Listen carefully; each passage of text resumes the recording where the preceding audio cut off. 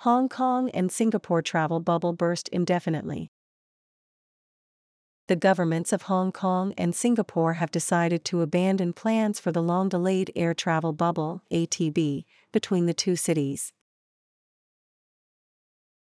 The ATB was supposed to begin in November 2020, but it was postponed due to an increase in COVID-19 cases in Hong Kong.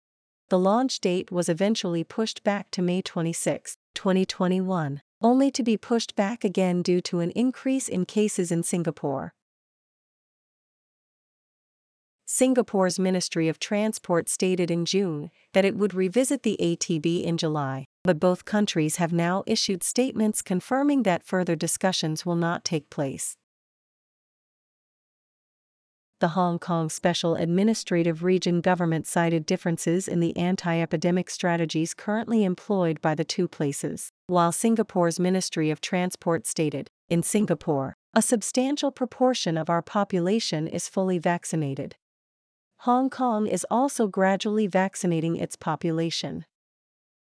Both parties are concerned with keeping our population safe and minimizing the risk of imported cases. But our strategies differ, with Singapore now taking steps towards becoming a COVID-resilient nation. Against this backdrop, both parties agreed that it would not be possible to launch or sustain the ATB in its present form." Hong Kong said that Singapore's new strategy meant that the basic premises that underpin the ATB have changed. Singapore, on the other hand, announced that it will unilaterally allow quarantine-free entry of Hong Kong visitors beginning August 20. Restrictions continue to apply to visitors arriving in Hong Kong from Singapore, despite the Singapore MOT's statement that Hong Kong will continue to consider adjusting its border measures to facilitate visitors from Singapore entering Hong Kong. By Joe Cosmano. https://straynomad.com/.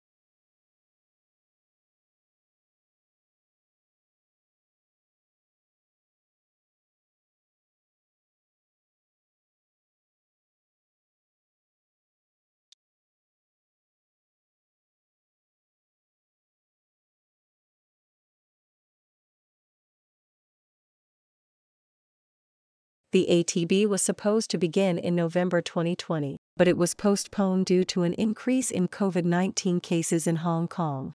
The launch date was eventually pushed back to May 26, 2021, only to be pushed back again due to an increase in cases in Singapore.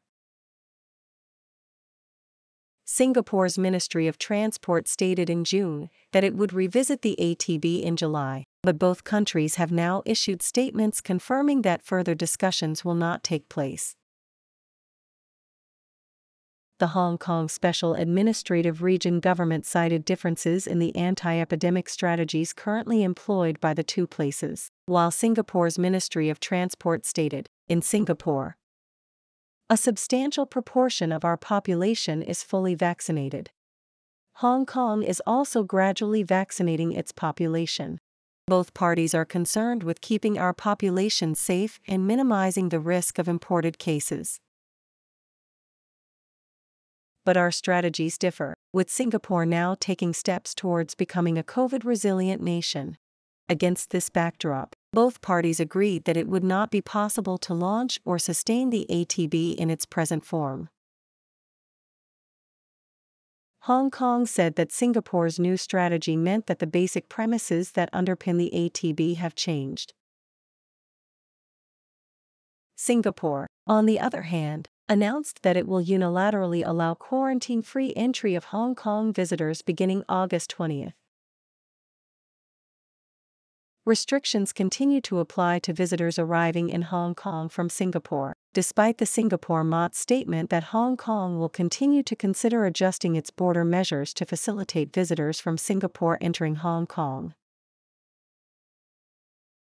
By Joe Cosmano. https://straynomad.com/.